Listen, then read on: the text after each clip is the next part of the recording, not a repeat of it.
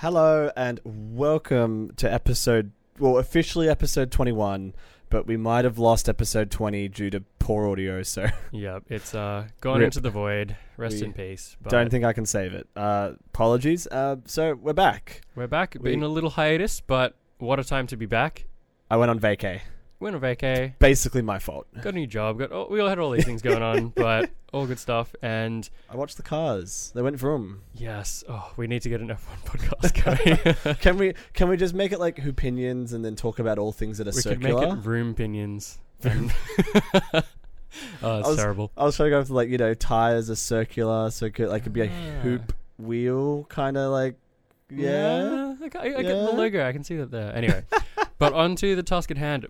The NBA season has come to a close of the regular season, and we are in the play-ins, which is exciting. What a juicy time. I love play-ins. Love it. I think it's a great idea. Yeah, I'm so glad that they've implemented it. It just makes it that much more competitive. So today's episode is, at the moment, it's subject to change, but at the moment it's the bricklayer blames the other bricks. Yep. So I think a bit of a hint of what we want to start with. We love the play-ins, but we've got to sort of quickly... do a quick recap of those that didn't make the play-ins. Yeah. So basically, the only team that could have made it by one game. They missed it by one game. It was close. One game behind. But I think they lost the tiebreaker between them and the Spurs. So even if they did tie, they wouldn't have made it still. But Lakers did not make it. Nope. And then Russ went AWOL. Absolutely went off script and lost it in the presser afterwards. I mean, I'm not totally surprised. I think it's just been a bit of a train wreck. I think this season... The whole team is a train wreck. Yeah, and I think it just kind of got to the breaking point. End of the season.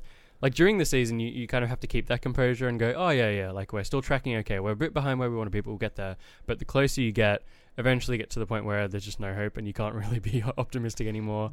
So the big question is, from the sound of that, do you think it's safe to assume that Russ isn't going to sign his player option for his 5th year? I don't think he wants to, and I don't think the team really would benefit from him either. So I think on both parties. And the fact that he's going to give up, is it like 40 million or something? It's a lot of money. It's a pretty hefty deal, yeah. But to be honest, if I was Russ too, I'd want to get out of there though. As well. He was not prepared at all for the scrutiny that he was going to receive playing on the Lakers. Yep, because you definitely get a lot of that playing for that team. And dare I say it, I think the thing that showed the most is that he's just not good at accepting responsibility.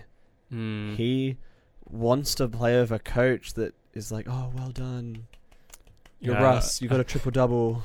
I think that's very true. If we look back at his coaches he's had previously, like Billy Donovan, when he was on OKC, was quite a soft coach. Like, with the right team, I think he's good, but Russ, from a lot of reports, he was pretty much running the show. And not... In that way, I guess he's not copping as much blame from a coach going off at him when he's doing the wrong things. He's kind of just getting his way.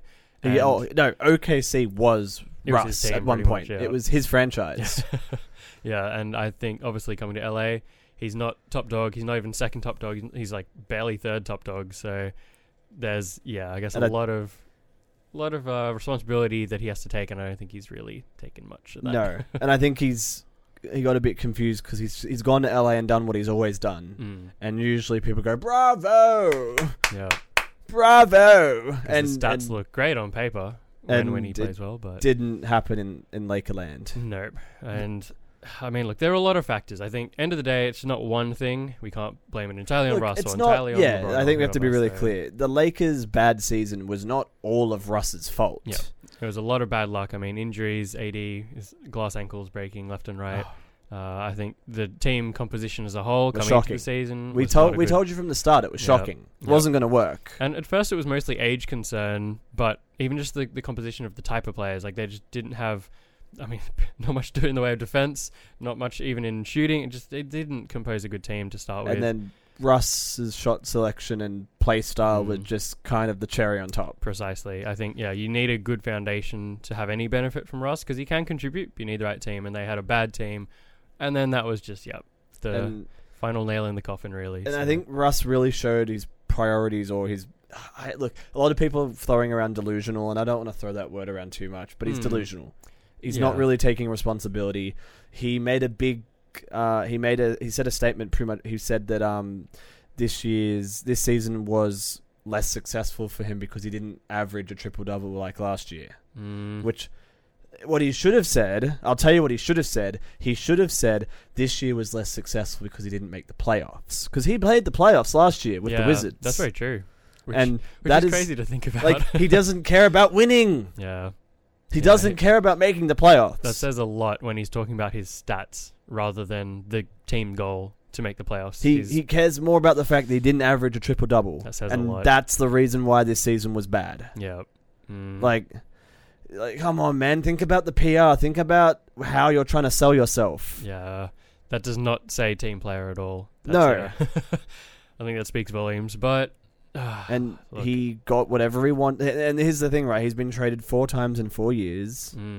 He got everything he wanted in OKC. Yep. He got traded to Houston, where he didn't get everything he wanted, so he asked to leave. Yep. Went to the Wizards, got everything he could ever want, and they got offered the stupidest deal in history. And of course, they took it. Yep. And he got traded to Lakers, where he didn't get everything that he wanted, and now he wants out again.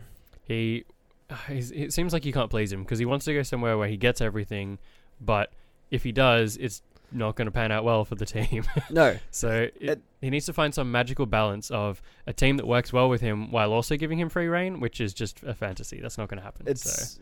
He's not efficient enough to be given free reign. No. I think the closest we got to a good fit for us was probably Houston, really, where he could maintain rein back a little bit on the bad shot selection and just kind of focus on the athleticism and hustle that he's got.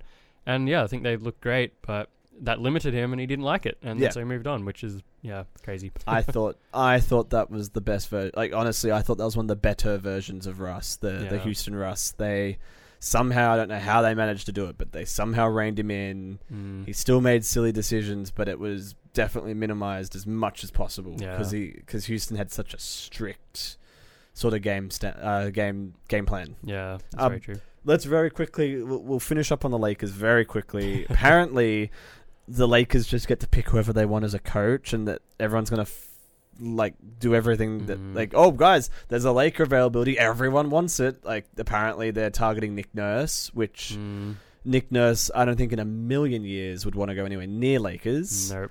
Like, why would he? He's been in Toronto for a long time. He's won a championship with Toronto. We'll talk about why you don't want to coach the Lakers in a second. Apparently, Quinn Snyder wanted the job. There were until they fired Frank via Twitter. Yeah, so I think that definitely made it even less appealing. So I don't think Quinn's in. He's still got a year with the Jazz anyway. So. I saw another rumor where they were like, "Oh yeah, Doc Rivers is the one for the Lakers," which might work if Doc gets fired after this playoffs run. Yeah, good point. which I'll touch on in a moment. But let's just talk about why the hell no coaches want to go anywhere near the Lakers in the next 5 years. They have no future. They have no draft picks. They have very little. They have AR-15. They have Austin Reeves, rookie. That's about it, right? They've got the and Malik Monk. They got the other rookie who had the really nice. Was it McClung? Mac McClung had the nice reverse double pump dunk to finish the Lakers season. It was the only good thing really that happened. Who? Yeah, but they have no young talent really. They have nothing. They have LeBron and AD, and I think LeBron's in his last year next year, and he's going to walk because that's what LeBron does. He comes to a team, he sucks all of the draft picks and all of the value to win now, and then he leaves. Yep, pretty much. Well, I think, look, I mean, obviously big market, LA, New York, has some appeal. And then if the team's bad, at least young talent or draft picks have some appeal. But the Lakers, don't have any draft picks or young players or anything. And just all of the mismanagement that's been going on it's ruined what little value it had. It has nothing now. Half the team is on vet minimums, a 1 year vet minimum. Yeah. Where do you go from there? What's going to stop them from walking? Where do you go from there? Like, they're going to... They don't have a lot of cap room because they have LeBron and AD and Russ, for that matter, on mammoth contracts. So, I mean, at this point, had a terrible season, but it doesn't even look like next season will be a nice bounce back. I think it'll be more of the same, if not worse. So. Honestly, I kind of want Russ to re-sign just because then they have no cap space and they've got no chance of salvaging that team. It's pretty grim. So Lakers fans, if you're a Lakers fan, get ready for some pain because I don't think it's going to get any better. AD looks as as broken as ever. LeBron's getting older and really can't. Like, the numbers he was getting, I don't think he could have kept that up.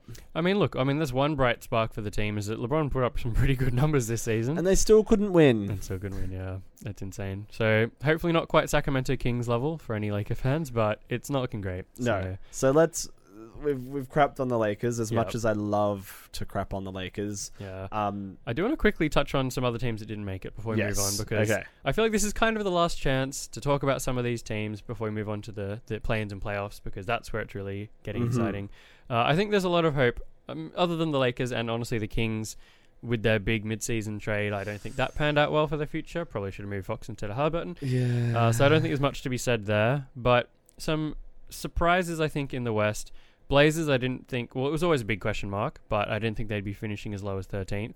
I guess it was dependent on Dame. It was dependent on where they were at the beginning of the future. season, I think they definitely had higher hopes. And so I think if coming into before the season without any expectation, you'd think, oh yeah, Blazers like playoff team, maybe like kind of 6th, 7th maybe. Yeah, so the like fact usual. they're 13th, pretty crazy, behind the Kings even. So I think that was a bit of a surprise, but... At least they have some hope. They still got some pieces. I think they're full rebuild. Honestly, they should move Dame in the off-season once he's healthy. Yep, that's true. Thunder, I think we expect them to be near the bottom, but we've seen some good stuff. Giddey, I think, has proven about as successful as I thought he would be. Yeah, so if not a bit more. Would do well. Yeah, if not a bit more. I think a few question marks in his game, but he's kind of proved that it's not too big of a deal. He's looked pretty solid. Pretty sure that OKC are intentionally throwing at the moment. Yeah, I think they were resting their starters, which to be honest, At they're all one point, bench players. Yeah, but they were still winning. I think Pokachevsky, whatever his name is. Sorry, I always forget his name. He was like actually balling out. He had like a 30-point game or something, and they're like, "Oh, the Tank Commander's not going to be happy about this." They're actually balling out. Yeah, like they're trying to like slow down Gildrix Alexander because he's good. Like he's honestly too good for them at the moment. They have good pieces, but they're still committed to getting a couple more good drafts because they've got so many picks. They have so many picks, so at this point I think they want to kind of wait and see, and they're all young, like they've got time, so exactly. I think at this point just wait and see. There's no point at this stage for OKC to flip the switch and go from win now. There's no point. I don't think they have look. Shai's good, but he's not like a. He's not a KD, he's not quite at that level. Upper middle. He's certainly improving. Yeah, absolutely. He's looking quite strong. He's a good lead for the team, but definitely needs some more pieces. They're not like some of those teams sitting on the edge where you go, oh, they could push. No. Like honestly, the Pelicans, they were sitting a lot further down. They were sitting around 13th early in the season. They've made a great push. And you kind of got to that point where you go, ooh, like, do you add a few more pieces or do you start rebuilding again? Because it was looking shaky. Like, I mean, Zion wasn't coming back anytime soon. You go, ooh, what do they do? And they grabbed some more pieces and they made a push. They grabbed CJ and now they're so good, playing for 8th now. Which is absolutely crazy. Which is so cool. I didn't expect that. Whereas you look at OKC and you go, these guys... just take your time. Look, and let's really quickly touch on it. New York really need to sit down. The New York Knicks need to sit down and they need to work out, what are they going to do? Yeah. Because they're almost looking Laker-esque in terms of how messed up they are at the moment. Who's the dude, the young guy? Well, they got a few young guys. They got Quickly. They got RJ Barrett. Barrett. That's what I want to talk about. He's got a lot of potential. He's still improve. He's going in the right direction, Mr. RJ Barrett. I think he's got a lot more potential than what he's probably getting at the moment of that. He's had some big games. I think he could be a really big piece for the Knicks, but they need to decide what they're doing with Randall. Yep. That's the one I was looking for. I mean, it is a tricky situation because, I mean, previous season, he was an all-star. I mean, he played amazingly. So it's a bit hard to kind of plan and work out what to do when you have such a drop-off, just drastically downhill. And I mean, even Kemba, obviously he wasn't as good as he used to be, but we certainly expected more. And we didn't get any of it. So I still think it's a bit harsh for him not to play at all. Surely you could have him coming off the bench, play. I know his body's shot, but surely you could get some value there. 5 minutes out. Even if it was 5 to 6 minutes, just a game, or I've just felt like he had more value versus what they decided. Yeah, I think that's fair. Yes, he's terrible on defense, but he is still can spark things Can up. still lead the bench unit off the bench. Like, I mean, I don't know. Yeah, it was a bit of a tricky situation too, but it's just crazy. Like, yeah, kind of like the Lakers, in my opinion. You went from a team that was playoffs last year and just dropped off so drastically. I mean, look, they're 11th. They went like super far behind the play-in bracket, but it didn't look like they were. No, they fell apart. So, They weren't good. Mm. Let's talk about very quickly. Steph Curry still out, injured. Very much the most important person in regards to for Golden State. Definitely. I think it honestly depends how quickly he comes back. I mean, we've seen that Golden State have been able to adjust without a lot of their bigger players. I mean, they had Clay missing for most of the season, so they can adjust.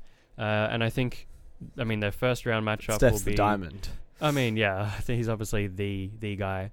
But their first round matchup is against the Nuggets, Denver I believe. Nuggets. Yeah, so I mean, I've got a Denver. Oh, I think this Denver team's good. That's the thing. They do look quite strong. I was going to say that the Warriors could maybe like scrape through the first couple rounds and then get Steph back, and then they'll be fine. But honestly, the Denver matchup could be quite tough. Look, the Denver matchup is already tough because Denver have height. That's true. It'd be an interesting combo of watching small ball going up against who- Jokic and the. But like, how are you team. going to play without your king of small ball? That's Like, true. yes, the Golden State Warriors have definitely exceeded expectations. Like, definitely exceeding what I thought was possible with them being so small. Like, they haven't really got a proper center still. Yeah. They've been able to make it work. And I think but- Wiseman just got. I think he's still injured or he's had complications with his knee. Yep. So they haven't got a center. They've got Belly is the best. Yeah. And then they've got Looney, who's really a power forward at best. Center, but certainly more of a bench role, I would say. Yeah, not a good yeah. starter. So Exactly. yeah, so they're definitely all in on small ball. And you've got a lot of, you've got Yoke in Denver. You've got Aaron Gordon. Like, there's a lot of explosive, larger people. And they've got the small people to still run you ragged. Like, of the other teams, this is probably one of the poorer matchups for Golden State. Yeah, that's in true. my opinion. I mean, they've even got Boogie as well. I forgot they picked up Oh, him Boogie! as well, Yeah, that's so- right. Boogie's been balling out at Denver too. Yeah. Forgot about Boogie. So they've got a fair bit of depth in their bigs. So I think they'll really look to take advantage of that. I think. And Denver have depth as well. Yeah. They're looking pretty solid. So it's looking quite scary for the Warriors, actually. yeah, I'm not confident, honestly. And then you've got Luka strained his calf in the last regular season game. Which, I mean, that was questionable to even play him, right? Like, I would not have put him in. I mean, it's not like he's chasing a record or anything. He'd rest him. Don't risk that type of stuff. That's what I think the Suns, all their stars were rested in the last couple of games. Like, they did a couple of games. And I mean, we're not endorsing load management and fans missing out on seeing their favorite players, because that's a different story. This is literally just the last game of the season, right? It's one game. Rest him. And of course, they put him in, gets injured, and it looked like it could have been maybe not so bad, but he was walking helped off the court, and he's got a moon boot on, apparently. That's now it's not looking good. So that, very questionable, and that may come back to bite them. I mean, they're up against Utah, who notoriously aren't good in the playoffs. I feel that pain personally. Yeah, but everything Dallas does is through Luka. Yep, that's pretty much true. He's carried them to fourth. They got rid of the unicorn. He was meant to be their number 2 guy. So really, it's just him and the rest of the team. Yeah, so it's not good for Dallas. So now that we've sort of covered how the season ended, let's talk about the play-in tournament, because we like the play-in tournament. It's good fun. Absolutely. I think it gives a lot more teams incentive to try and push and not give up halfway through the season. And honestly, we had a pretty great battle in both conferences, really. Yeah. Everyone to the end was fighting for spots. Absolutely. So, and I thought it was great. So I was lucky enough to at least listen. I didn't watch all of it, but I've listened to some of the games. Atlanta versus Charlotte, which was today. Honestly, Atlanta had Charlotte's number the whole day. Yeah, it was just wire to wire. Yeah. Charlotte, the Hornets did not look like they were missing out. I'm pretty sure they were missing Gordon Hayward. Yeah, he's still out. Yeah, he's a big part of that team. But they just Atlanta were playing defense. They were hitting shot, even with Trey going really cold for a portion. Yeah, the rest of the team kind of just kept it together. Yeah, and LaMelo got cold as well. I think LaMelo was a little bit iffy, but they just. Nothing was going in, and they weren't playing defense. Like Isaiah Thomas got 2 offensive rebounds. When he's having to step up to rebound, the team's not. And like he was a little spark plug, but he can't play the whole time. And this is kind of what I don't want to say like, oh, I predicted it, but this is kind of what I was talking about a couple episodes ago. In that Charlotte, like run and gun, like in the season, pretty solid, but they don't really have like the go-to like clutch guy to step up in the big moment. Because LaMelo, I think, still a bit young. I think. Some of their other guys, a bit situational, like Bridges and stuff, they all work together, and there's no like real superstar to just be like, all right, the rest of the team's not on fire, I'm going to step up and drop 40 or whatever. And that's what you need in the playoffs. You need someone who can be like, just kick it to a new gear. So when they're cold, like the Hornets are cold. Yeah. Like, look, and like Oubre has done well for like that. And like I'll be to be honest. While I remember Montrezl Harrell, is it Montrez or Montreal? Montrezl Harrell. He was huge for the Hornets. A couple of big buckets. Just good hustle. Like he fits in really well. I think it was a great pickup with the Hornets play style. And that's the thing. Like I think the Hornets are close. And like I think LaMelo's heading to, like I think LaMelo could be a superstar. I think he's heading that direction. I think it's inevitable. But end of the day, he's still quite young at the moment. So second year, right? Yeah, I think it is. It feels like he's been there longer because he's playing quite solidly. But was this his first year? No, it's his second year, isn't it? Yeah, second. Yeah. So it's just Charlotte just really struggled getting out of the gate and just couldn't get the motor running. I think and I think this comes down to Charlotte really need a better center. Yeah, I think they're starting Plumlee, who is a bit more of a bench player. I mean, he only played like 11 minutes, but yeah, because the Hawks were just pick and rolling with Capella, and Capella was slaughtering him. Yep, he just very consistent. I mean, Capella just pretty much feasted. There was no one opposing him. 17 rebounds. Dude almost had 20 rebounds. So, yeah, I think between Plumlee and Harrell, decent fit. I think in the rotation, sure. But they still need... Harrell's the... if of the two, if you were like, hey, we're going to get a really good center next year, who do we have coming off the bench? It's Harrell every time. I would agree with that, yeah. I'm sorry. Yep. Harrell has some great offensive tendencies. He's that, like, enforcer kind of guy, you know? Absolutely. I like Harrell's hustle. Like, he's an enforcer without being a dirty player. Yeah. He's kind of a glue guy. You need him there to lock down. Yeah, and he loves being in Charlotte. Yeah. So yeah, I love Harrell coming off the bench. I don't think you should start him. I like him coming off the bench, but they really need to make a move, get someone better in the paint because Plumlee's just. I'm sure he's a nice guy, but he's just not cutting it. He's a little bit of a more old school big, and I think they need someone who can kind of bit more versatile. With the big guys, yeah. They play PJ Washington a little bit at center as well, but he's a bit more of a forward, so they really need that solid center. But yeah, I mean, like you said, LaMelo did his best, but it was cold. Yep, and Atlanta just played as a team a lot better. Like Trey. Was 8 from 24, which isn't. He sort of clawed it back a little bit, but wasn't great for him. But he had 11 assists. Yeah, so getting the other guys involved, and all their starters double-digit points. Yeah, even Bogdan off the bench. So they just played as a team. Really, he recognized that he wasn't getting it done, and he was getting doubled a lot, and he was finding open people, and they were shitting their shots. Which is actually a little quick, nice fact at the end of the season. I think that Trey was. I've already forgotten. I think he was the first player to lead the league in college in assists and points. And he actually did that in the NBA. He led the league in total, obviously not per game, because they were, obviously a scoring champion went to Embiid. But he led the league in total points and assists. So it's really cool to see, because obviously he's got that mentality as like a shooter, and people see him as a bit of a three-point sniper, but he's a great passer, and I think it's underrated. So it's good to see him really utilize that when he's having a cold game. Absolutely. And look, and here's the thing, LaMelo still had 8 assists, so he, to some extent, was recognizing that he wasn't hitting, and was past, getting the ball out. And he only had, Bridges had a minus 30 game. Like in the plus minus, at least LaMelo was minus 13, so he was playing D. You know, Scary Terry was minus 29. Where's Plumlee? Minus 10. Plumlee he played 11 minutes, so that's going to skew a little bit. C. Martin was minus 24. So he, you know, at least LaMelo had a bit of a slightly more positive impact on the team. I mean, Bridges got ejected and had a swing at a fan, which is pretty funny on his way out. He's going to get in trouble for that.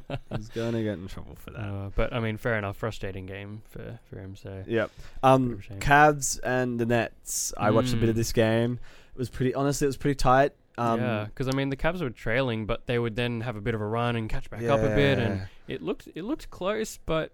And that's the Nets just kind of but like the Nets had 2 big games from Kyrie and KD. Yeah.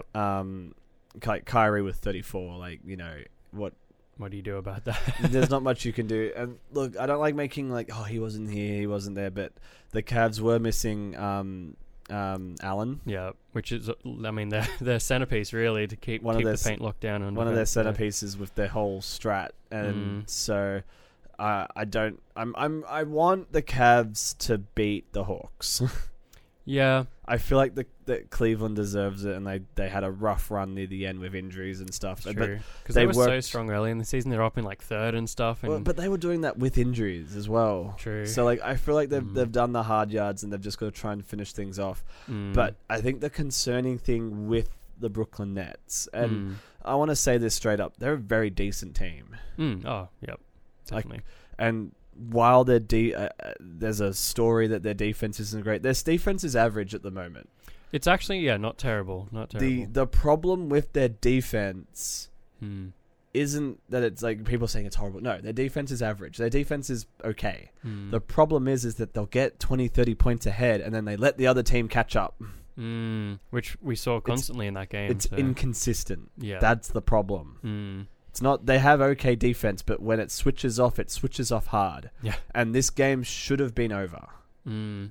Like, it should not have been 115 to 108. It shouldn't have ended up that close, no. It should not have, and like, before the game was kind of over and it went to trash minutes, like, it was like 109 to 106 at one point. Yeah. And whereas earlier in the game, I think they were up by about 20. Yeah. I think they doubled in the first, like, 2 quarters. They, like, double the score of the Cavs, but, yeah, they let them get too close. It should never have gotten back to that sort of deficit. And that's the problem that I think we should be concerned about with Brooklyn. Just the consistency, yeah. But there's also one more thing with Brooklyn. Brooklyn has a wild card, which is Ben Simmons. If Ben Simmons returns, and if somehow Ben Simmons could play without disrupting things too much, and if there's a team that you can get away with having Ben Simmons on, it's this one. Yeah. He can run up the ball, he can distribute it to someone, and you know, if he can't get the ball to someone, then he can pass it to KD and Kyrie, and they can create their own shot. Because I mean, the Nets, they can surround Simmons with shooters, and they've got 2 crazy good scorers to offload the scoring pressure on Simmons. But I think the big thing is he's not coming back. I don't think it's possible. I think, I mean, we don't have like crazy in-depth updates of Simmons, but I don't think he's coming. I don't think he's coming back. I've heard he's playing. I heard he's been playing scrimmages with his teammates, and they've been hyping him up, and he's... Look, perhaps, but I think anytime we get close and it sounds exciting, something comes in, and it's like, oh, actually, no, he's not doing this. So, we'll see. Yeah, we'll see. But they could definitely use his defense. That's the thing. Yeah. The offense of Brooklyn the Nets are great. Yeah. If Simmons could come in and really anchor the defense, that... I hate to say this, but it could be like a little clutch moment. Like if he can come in and the word I'm looking for is a difference maker. Yeah, okay. If Ben Simmons can come in and not take away too much from the offensive side, but really help lock in the defense, it could be a humongous difference maker. Okay. I mean, look, if he just focuses on D and passes the ball, doesn't ruin things. Yeah, okay. I can see that potentially. Because that's the only gap that the Nets have. And they have he's won defensive... Has he won defensive player of the year, or has he just been on the all-defense team? I think don't quote me on this, but he's been a solid defender in the past. So I wouldn't be surprised if he's made like an all-defensive second team or something. So, yeah. So, and he's always been well-known for his playmaking, passing, and defense. Yep, just leave the offense to the other guys. Because he's a cheat code for, you play him as a point guard or whatever, wherever you play him, and then you put him on the opposing team's point guard, and they have a really tough time because he's got like he's like 6'7", He's as tall as a power forward or a small. Having him there as an option, because I think you get shorter and shorter rotations, which is just fewer people, so you don't go into your benches deep the further you go in the playoffs, because you want your best guys on. Yeah. But having him there kind of in your pocket as like if you need, all right, let's chuck on some defensive and size, then yeah, I can see that. I hate saying it, and I hate hyping him up because I don't think he deserves it, but he could be a difference maker for the Nets. Could be. That's fair. Let's just keep it as a could be. Clippers and Timberwolves. I have to say, what an electric game. That was a great game. They were really at home at Grizzlies, which I didn't know that the Grizzlies... Timberwolves. Timberwolves and Clippers, sorry. Similar vibe. Look, there's wolves and they're big, furry things. Yeah, forest animals, yeah. So I'm really sorry, Minnesota. I did not know that y'all could sell out an arena at home. That was pretty nice. I will say that the energy was pretty good. The energy was off the charts. The place was full. I was just going to say it again. It's a bad joke, but I did not know Minnesota could get a full stadium. I mean, this is so good to see for me personally, because when I started watching the NBA, it's like 2011-ish. The Timberwolves were the worst team in the league, and by far. They were absolutely garbage. And they've had this rebuilding journey. They got Cat, they got a few pieces and stuff, and they did make the playoffs, I think, 2018, but then they kind of had that slump and just underperformed. And to see them back fighting for it and, I mean, making it, I think it's really exciting. It's great. People roasting them for their celebration, but what do you want from them, man? Like, give them props. Like, they made it. Like, let them celebrate. People saying, oh, they're not actually invested, they don't care enough. I know Anthony Edwards had a few concerns when he was drafted, like, oh, he doesn't really care about basketball that much. And then when they hype, people are like, they're too hype. Like, come on. What do you mean? Like, they just had an amazing victory. It was an amazing victory against a tough team in front of a home crowd. I don't think they did not have a clean start to the season. Yeah. I think we were saying they weren't going to make the playoffs. Yeah, I don't think I had them making the playoffs. And they just gradually fought their way up. And actually... things have started to click. Ended up in 7th, too. So, like, they didn't even just scrape into play-ins. Like, I guess we're in the top play-in spot, so good on them, honestly. They beat the Clippers, which, honestly, on paper, the Clippers are a better team. Yep, with Paul George back, 100%. And Paul George had a 34-point game. Yep. And they had a huge game from Anthony Edwards. D'Angelo Russell stepped up. They adjusted. They were struggling at the start of the game. They started off really hot, and then the Clippers were like, okay, we're just going to double team Cat every time he gets near the ball. Yeah. And Cat struggled. I think that's one of the big stories of the game is... And they were struggling because Cat was struggling. Yeah. And then Anthony Edwards and Russell were like, okay, obviously we can't funnel everything through Cat. We're going to have to do something else. And they stood up, got it done. The team worked, I think they worked well together. Vanderbilt had rebound, Vanderbilt, whatever his name is. He was getting boards. Patrick Beverly was just... how did Patrick Beverly get 11 rebounds? Dude, he was hustling. Like, I'm not a Pat Bev fan. I think he's a bit controversial, but that energy was really good to see. He was infectious, that energy. I hate saying it. Yeah. I don't like talking about Patrick Beverly. I just think he pushes it a little bit too far. But he really wanted to beat the Clippers. Yep. And I mean, a team he used to play for, you could see the rivalry there. So I think he kind of got to love it. The story was he felt disrespected how he got treated at the Clippers, and he wanted out. And he's been and to be fair for Pat Bev, he could have just been like, yeah, okay, I'm on a crap team, whatever. I've got my money. You know, he could have just taken but he really integrated himself in that team, and he's been really. He has been one of the pillars of getting this team up to where it is now. Yeah, absolutely. I mean, it was shaky for him because I think once he left the Clippers, he was on a team for a little while and then got moved again. So it was looking like, where's he going to end up? And I thought, Wolves, I don't know if they're really a good fit. But no, he's, like you said, he's integrated so well. So. Don't like saying nice things about Pat Bev.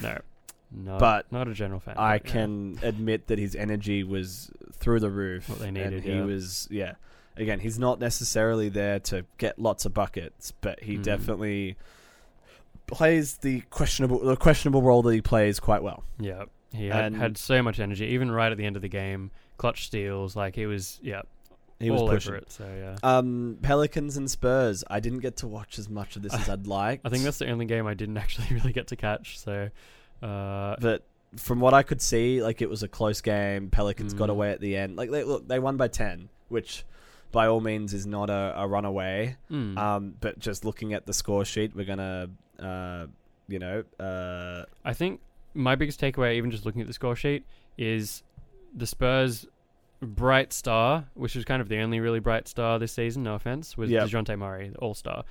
Cold, 26% from the field, 5 from 19. Yep. And I think that says pretty the much rest as of the much as you need Pelicans to know. starters, like, you had Ingram with 27, McCollum with 32, Valanciunas with 22. Like, that's boom, GG. I think it just comes down to the Pelicans managed to kind of rebuild their team during the season, pick up CJ, and they had 3 weapons against the Spurs' 1 weapon, really. Yeah. And I think that's Valanciunas was killing the defensive rebounds. 14 boards. That's it. Yeah.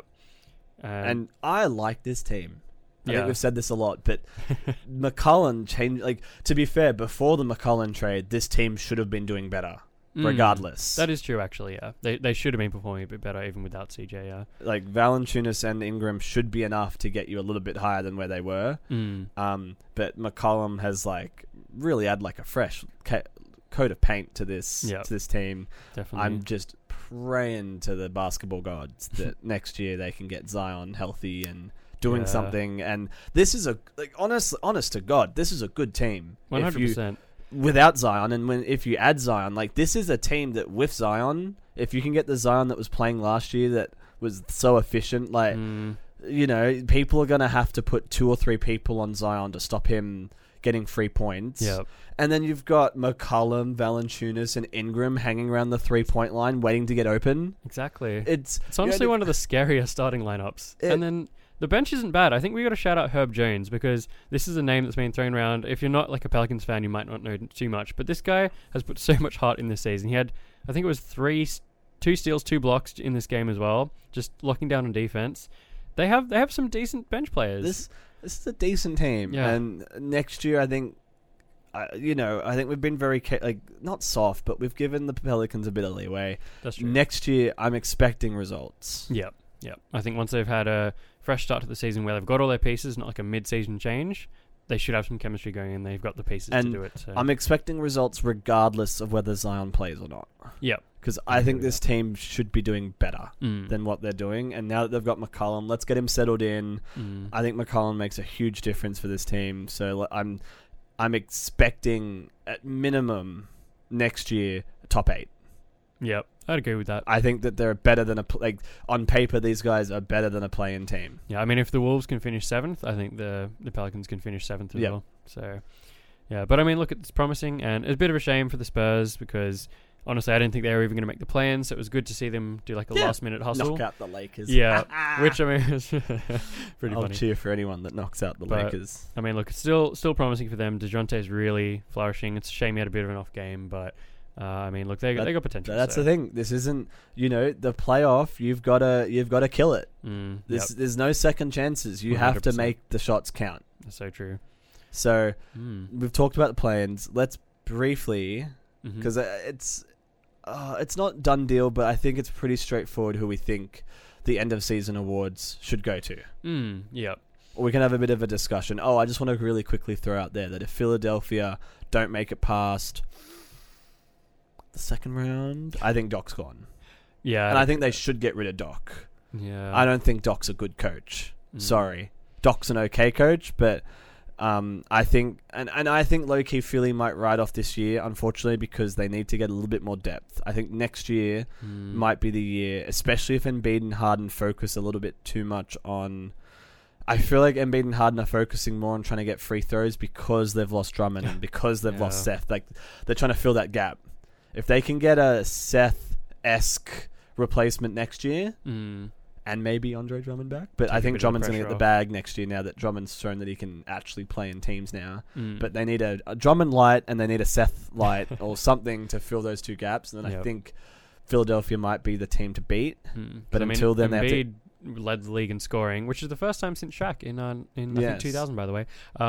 Which is cool, but I think he kind of had to. He was just drawing fouls, just forcing his way to kind of carry. And so that's why I don't think he should be MVP. So let's talk about the MVP. Yes, it's time for the hot sauce. There's no... Oh, yeah, play the song right now. So hot, alucinante, como el picante. It's Harry's Hot Sauce. And then we'll do the little dance. Yeah, we're gonna do the dance. So we think we've done a quick Google. These things haven't been announced yet, or who's in the running, but we think it's between Jokic, Embiid, and Giannis. Yep. I think early in the season, we definitely threw some other names in there. I mean, you could probably put early season, you put Steph when he was real hot. Ja when he started to go off. Yep. Even you look at DeMar. I mean, just carrying the or balls. Even KD, yeah. So I think there are a lot of options. But I think when it's come down to this point in the season, it's pretty clear cut. I think who. Yeah. Yeah. Who do you think should get it, Ben? Let's see if we agree on this. All right. Well, this is going to be controversial because I think. Hit me. Come on. Okay. Hit me. Let's go. I think this year, Jokic, but I think Yes. that's silly. Well, not silly, but it almost seems unfair because I think Jokic should have one and Embiid should have one because they've been so close for back-to-back seasons. It seems like crazy. If Jokic has two and Embiid has none, looks like Jokic is so much better than Embiid when I think they're quite close. But I can't base it on any previous season. I have to base it on this season alone, and I would say Jokic. I think Jokic is better than Embiid and less reliant on free throws. Yep, true. And just being able to do more things. He's setting his teammates up as well. Honestly, brought the Nuggets up into sixth when, with the number of injuries they had, they didn't deserve to be anywhere near deserve sixth. almost to be there. And I mean, yeah, it's tough because Embiid is so close there. He's been so dominant, had some crazy scoring performances, crazy rebounding, and they end up finishing fourth, which is like kind of decent. But as we've debated, like what makes you the most valuable player? Is it just pure scoring, or is it other things? And Jokic is also efficient. Yeah. And I don't know how efficient Embiid is, and I think Embiid, again, relies a lot on free throws. And if you took away the free throws, I don't know if he'd be up there in points as... He's not inefficient. I think he's still a decently efficient scorer, but you're right. I think take away the free throws and there's a lot less, and just taking away the assists entirely. Like, Embiid isn't a facilitator. No. He's going to get his buckets. Jokic is getting his buckets and setting his team up, and I think just that much more valuable. That's a valuable team player. So I think we agree on that. And I think Giannis is up there, but I think Giannis is suffering from his own success.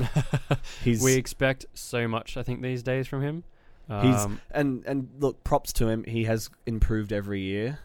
But he's become like, he's reached the peak, and so now he's not the underdog anymore. Yeah, and that's fair. You've got to have the right narrative. Like, MVP is half narrative, and the narrative just isn't on Giannis' side anymore because he's so good. I think it's fair, yeah. And it's honestly tough because looking at like stats and stuff, I mean, he's had a great season. I think the Bucks finished third as well.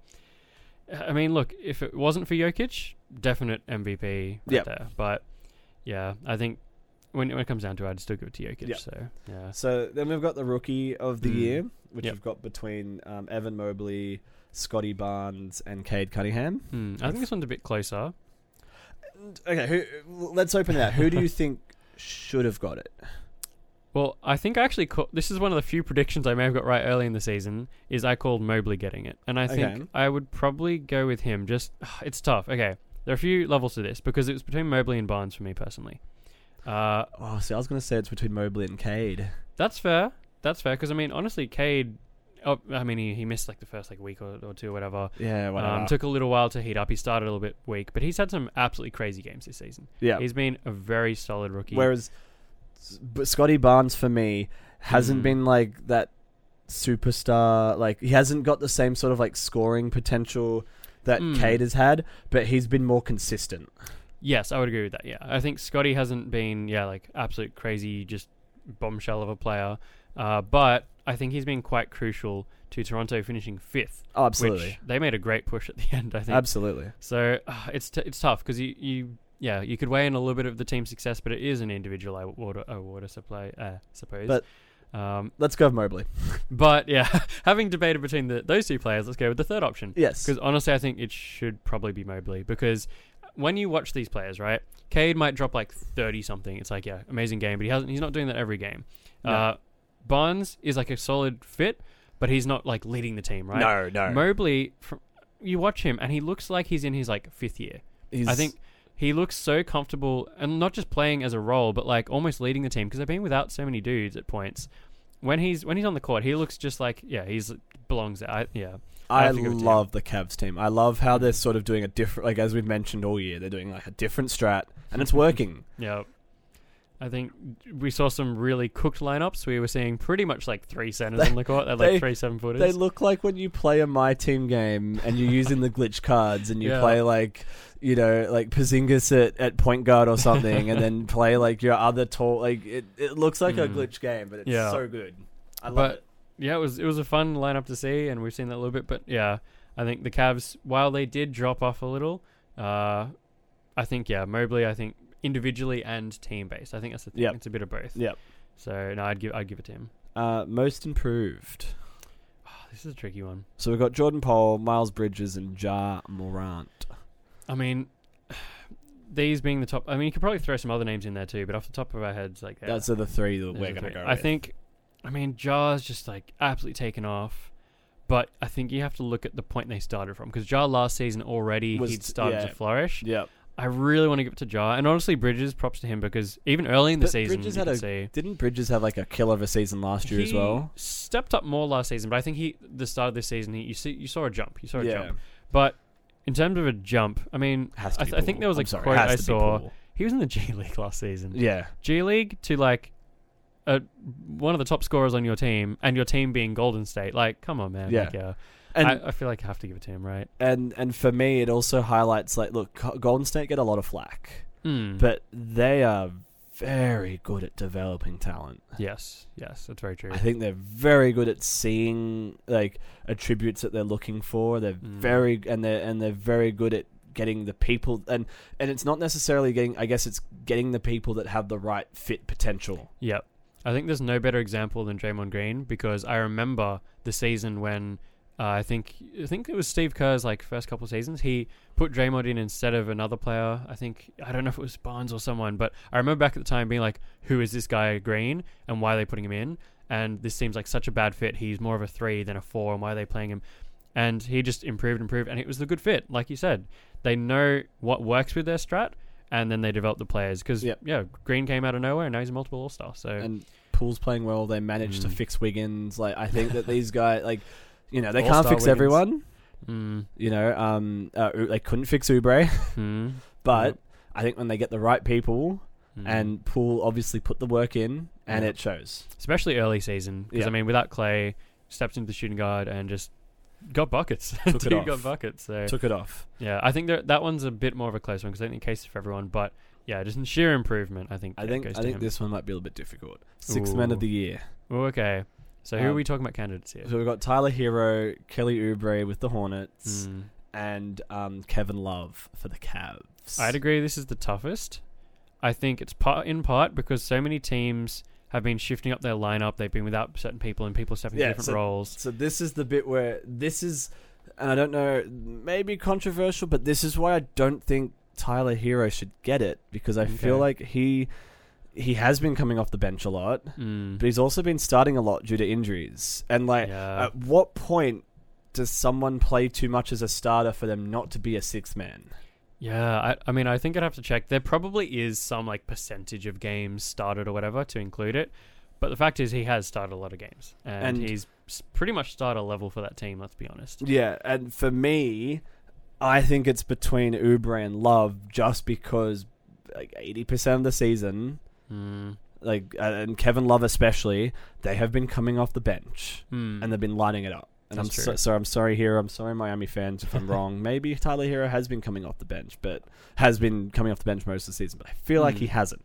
He's certainly done a lot of both, I think. And it's tough. It's tough. My favorite, if I could just choose my favorite for the sixth man, I'd probably go with Love, because I love, no pun intended. I think he just fit in so well. Do you know what? Can we be controversial and pick Kevin Love? Because I love. Can't help but say it. Yeah. I really appreciate how last year he was done. He was, intentionally throwing the ball away. He was not happy. Like, things were not good in Cleveland. And a couple of trades, the right people have come in. And Kevin Love is a completely different player now. So true. I think mentality-wise, but also just play style, because this guy, he was on the championship winning Cavs, but when it fell apart, LeBron leaves or whatever, he was kind of just like dragging the chain, like trying to keep stuff together, being like the only vet and past all-star, and just kind of sitting as a starter because by default. But as soon as they move into the bench, they got some of those younger guys coming on. He was talking about how much he's loving it. Yeah, you can see when he plays now how much fun he's having. And he's just got an absolute green light because he's got the experience. He's taking decent shots. The coach is like, go for it. So, and he said, you can stay in this league as long as you can shoot and rebound. Yeah. All he needs to do is play some defense, make sure you don't give away any easy boards, and just shoot. He's had some big games. Some huge games. He dropped like 30-something in a quarter. He's had, I think he did about like 18 minutes or something the other game and dropped like 30. So he's just an absolute spark plug. Like he'll come on, just shoot, which is kind of funny because back in the day you wouldn't let your power forward / center do that. Like he was one of the first bigs to shoot, but he'd still be like, oh, put him in the post. Now he just comes on and catches and shoots. Yeah. And nails it. But I just love the energy. I love the enthusiasm. Like he knows that Cleveland is onto something now. Yeah. He's motivated. He's determined. Yep. I enjoy watching Kevin Love. Yeah, and I think part of it as well is the rest of the team and how they've found something. And I don't think anyone expected them to be performing the way they did. So, and I think it's in part down. Part to of it is because of Kevin Love. Yeah, that's very true. So, I would be happy to vote for him. That'd be my vote. But Hero has had some crazy games off the bench. I think he's possibly the best player on that list, but comes down to that debate about I guess what constitutes sixth man. So no offense, Hero. Defensive player of the year. And we have Mikal Bridges, Giannis, and Bam Adebayo. Yeah. All right, so I want to preface this before we even get into it. This award, obviously as a Jazz fan, I know it goes to Rudy a lot of the time. Yes. I think it's fine for him to not be on this list because I think he's earned enough. And secondly, it usually is going to bigs, which is fair. They have a lot of responsibilities, even if they're not straight up getting blocks. They're in the paint, they're orchestrating the defense, they're interrupting shots. But that's why I like this selection of people. Yeah. Because before, it was very much like a big who got defensive rebounds and swatted the ball a couple of times. 100%. That was your defensive player of the year. Yep. And I think that we were ignoring some of the guards and small forwards who may not have been doing the nice big slapper ball once again, but are getting steals, clamping up people, and doing things that don't necessarily show up easily on the stats. I don't know if you saw the, I think it was a tweet from Doris Burke, favorite commentator. She doesn't like James Harden. But she said it's a perimeter-based game now. We know that. It's a three-point shooting league, and guards are the one defending the perimeter. But they're not ever talked about in the defensive player of the year. It's always the bigs. And so I like that this it's got a small forward, it's got a power forward, it's got a center, it's got some variety in positions. Yep. So but there's only one winner here. Yeah. In my opinion. Yeah. We'll see if you agree. But it's Mikal Bridges. Yeah, I think it's very fair. You should such a good defensive presence. See the clamps that man puts on people. Yep. And I'm pretty sure, correct me if I'm wrong, but he has a very long wingspan. Oh, dude has lanky arms. And so he's just crazy. Poking that ball out. Yeah. I just feel he's like, if I was creating a defender, he's what I want to create. Because he reminds me a little bit of you know how there's just some players like Drew Holiday who just builds up their reputation and just always is locked in on defense, right? Michael Bridges, solid offense for the Suns. He's been good offense, but he's always locked in every single game. You don't see him killing it. Some players they'll get 4 blocks in a game, whatever, huge. Like Miles Turner, he gets a lot of blocks, but he's not that consistent presence. And Michael Bridges playing at the forward, he can guard the perimeter, but he's also getting inside, blocking dudes at the rim too. I just feel like that is a comprehensive defender, not just no offense to Rudy, because obviously he's on the Jazz, but he just plays inside. Perimeter defense is not existent. This league, as Doris said, I think, perimeter should be respected more. So just he's so important to the Suns. He's not terrible on offense. He has his spots, but he plays his spots for the offense. He's not a primary offense person. Exactly. But if he needs to, he can do it. 100%, yeah. But his defense is invaluable to the Suns. I think he was a steal for the Suns as well. I can't remember if they ended up picking him up in a trade or something like that. But yeah, they got him for pretty much nothing, and he just flourished on that team. If the Suns don't win it all this year, I'm going to be heartbroken. I mean, you can really compare this season to they didn't have as many wins as Golden State's champion when they won the championship and they had the only 9 losses or whatever. They didn't have that many wins, but it's that same vibe, right? Yeah. If you agree with me, I feel the Suns but do you know what's really annoying is that I still don't feel like like on the socials, in the media, that the Suns are the team to beat. No. And they are 100% the team to beat. It is a weird one because, I mean, Golden State being a Cali team, I think got a bit more hype. I think it takes a little while to get the ball rolling, but the ball should be well and truly rolling by now. They made the finals last year, and people still aren't even putting them as like they're still sleeping on them. I'm like, bro, these guys were in the finals last year, and they've pretty much brought back the same team. Yeah. And this team's got, like, if anything, the team's gotten even better this year. Yeah. Playing together. I mean, they just dominated this whole season. They led the West, and they stayed there. I mean, Golden State's fluctuated the Grizzlies and stuff. Why is no one talking about it? Small market. That's why, because everyone's busy talking about the Lakers. We're talking about the Lakers too. I think, it's just small market. And the thing is as well, they haven't been jumping around. I think you kind of get used to it. I mean, the Jazz finished first in the West one season. People don't talk about that either. But that's what I'm talking about, right? Like, it's the same with the Suns, small market. And when they don't fluctuate and they get a lead, it's not exciting because they've been locked in first. Look, the Jazz were playing well, but we knew they weren't going to do well in the playoffs. That is a fair point. Playoffs is a different story. The Jazz weren't going to do well. The Suns will. And it's like, probably. I don't want to say it wasn't fluky or streaky, but it was a strat that doesn't usually go well in playoffs. True. But I feel like the point still stands, though, that I think one of the reasons we're not talking about it as much is just because they've been there the whole time. I think if they were neck and neck, there have been some seasons where it's been neck and neck, people get talking more. But the Suns have just been like chilling. They're just like, cool, we're well and truly ahead in the West. They're gonna make the finals and they're gonna win it. I really want them to win it. Yeah, I absolutely agree. I think they've been so dominant, they deserve it, and people put some respect on their name. Yeah, they need some respect. Yeah. Speaking of the Suns, just quickly, Coach of the Year. I mean, I think Monty Williams, right? Yes. Yeah. The man has shown that no matter who he has available and no matter what the other teams do, that they can A, have different people stepping up each night, and B, I think they've filled the holes with what they had issues with last year, aka McGee. I love McGee. McGee is, look... He's just a player you want on your team. McGee is a favourite of the podcast, I do have to say. But McGee! But... he does his role really well, and he's a great backup center for the Suns. Because that was the big problem they had last year. Was every time definitely true. Ayton went off, they didn't have anyone really to fill that gap. Yep, you saw it in the finals. They didn't have the size as soon as Ayton was off. So and Ayton was playing crazy minutes, and he just got tired by the end of it. But I think that Monty Williams has shown that. Yeah, no matter, and like, there's been a couple of times where like McGee's started and done fantastic. Like, they've gotten some really good. Chris Paul, I love watching Chris Paul when McGee's on because every time McGee gets a mismatch or has a little bit of space, boom, the ball's there. Yeah, CP3 finds him. He's just so like, it's automatic. And I mean, they've been with their challenges. They had CP3 out for a while. They've had a few players out, and let's just look at this as well. They're 8 games ahead of the Grizzlies. Yep, 8 games. It's not even close. If you look at the East. You've got Miami, Boston, Milwaukee, and Philly, all separated by 2 games. Yep. Let's just talk about how exciting that is for a sec. But yeah, that is very exciting. But yeah, the Suns have just been far and away the best team in the league. I think some of the other coaches that have impressed, I think if the Cavs didn't drop so much, I think they did a great job. I forgot the coach's name. That's awkward. But who is it? I don't even know. But I think they did a great job there. Cleveland. Yeah, it's bugging me. It's slipped my mind. I mean, Spoelstra, I think the Heat, I didn't expect them to finish first. I think they did add some depth. They got Lowry. They got a few guys. I think they did a good job. And honestly, Spoelstra, I think, is one of the greatest coaches we've ever seen in a long time. Just like, the problem with Spoelstra is he's always good.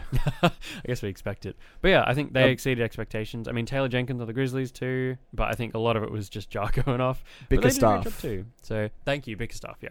So I think there are a lot of names that can be up there, but I think it has to go to Monty Williams. I mean, the team was just so dominant. Yeah.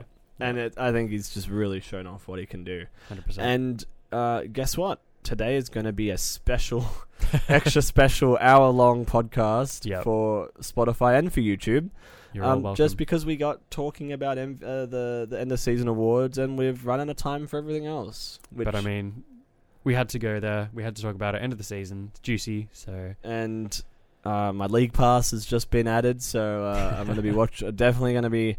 Whatever's not on Foxtel, I'm definitely going to be using my League Pass to keep up with games. I think we've got a couple... Well, now we've got to do... Before the actual playoffs start, we've got to do the 9 and 8 play-in. Yep. Which, out of Atlanta and Cleveland, who do we think is going to win? I want to say Cleveland. I want Cleveland to win. Out of New Orleans and the Lakers... sorry, not the Lakers. The Clippers. That one's really tough for me. I cannot split that. They both have so much depth and potential. I reckon if Paul George has a crazy game, then the Clippers. I'm gonna say the Clippers just because I think they've got a better bench with like Rocco and Powell and stuff like that. Powell coming off, and I think that the Clippers have a slightly better coach in Tyronn Lue than New Orleans. That's fair. But New Orleans has always had coaching problems. But well, I don't know. They've never had bad coaches. It's just I don't know. You've got all the talent. Why aren't they winning? Is it like I don't know how? At what point? How do you blame the players? I don't know. New Orleans have always baffled me. That's fair. But I hope it's a close game either way. Yes. I think it should be good. But yeah, we will have to wait and see. That's the last playoff spot in each conference. Do we have any big calls for the playoff brackets? Ooh, I mean, I think the ones to probably watch, Warriors Denver, I think will be just interesting based on the combo. I think Boston Brooklyn will be juicy. Fire. Yeah, because I think Brooklyn's starting to get back on all cylinders again if their D doesn't slip. But Boston have just shot up in the last end of the season. They were 11th early in the season. I think they're playing great, so that'll be juicy. I think those are the two fire series that we really got to keep an eye on. Yeah, that's true. And then I think look, Memphis and Minnesota will be interesting. I think Philly and Toronto will be really important. I think some of them could be a bit one-sided. I think maybe Milwaukee, Chicago could be a bit rough. Depends if Chicago have their full team or not, really. Yeah, that's true. Like if I don't want to write them off, but if they haven't got Lonzo Ball back, like if they need the whole team to stand a chance against Milwaukee. They can't out-barrage Milwaukee, so they need their defensive anchors. Especially with their poor record against the top teams in the league, which is one of the worst ever. So. But look, I'm still hopeful for Chicago. I don't think this year's Chicago's year, but I think that they've taken some amazing steps in the right direction. That's very true. But yeah, I don't think anything's a lock. I think there's going to be a lot of interesting matchups. So there's a lot of openness. I don't. It's not like normal year. Like here's the thing: we're saying that we're hoping Phoenix will win, but that's the thing. We're still hoping. I don't think it's a foregone conclusion like the years of Golden State. Like I still think that there's 4 or 5 teams that could go for it if they play well. If they, if things go their way or if luck goes their way. I think that there's easily 4 or 5 teams that could make runs. So it's going to be exciting. It's going to be good. So stay tuned because we have so much good basketball to look forward to. Yes, we're going to break it down for you. Hell yeah. Okay, peace. We're outie. Bye. We're gone. Stop. Hell yeah. Stop. Hell yeah. Stop. Hell yeah.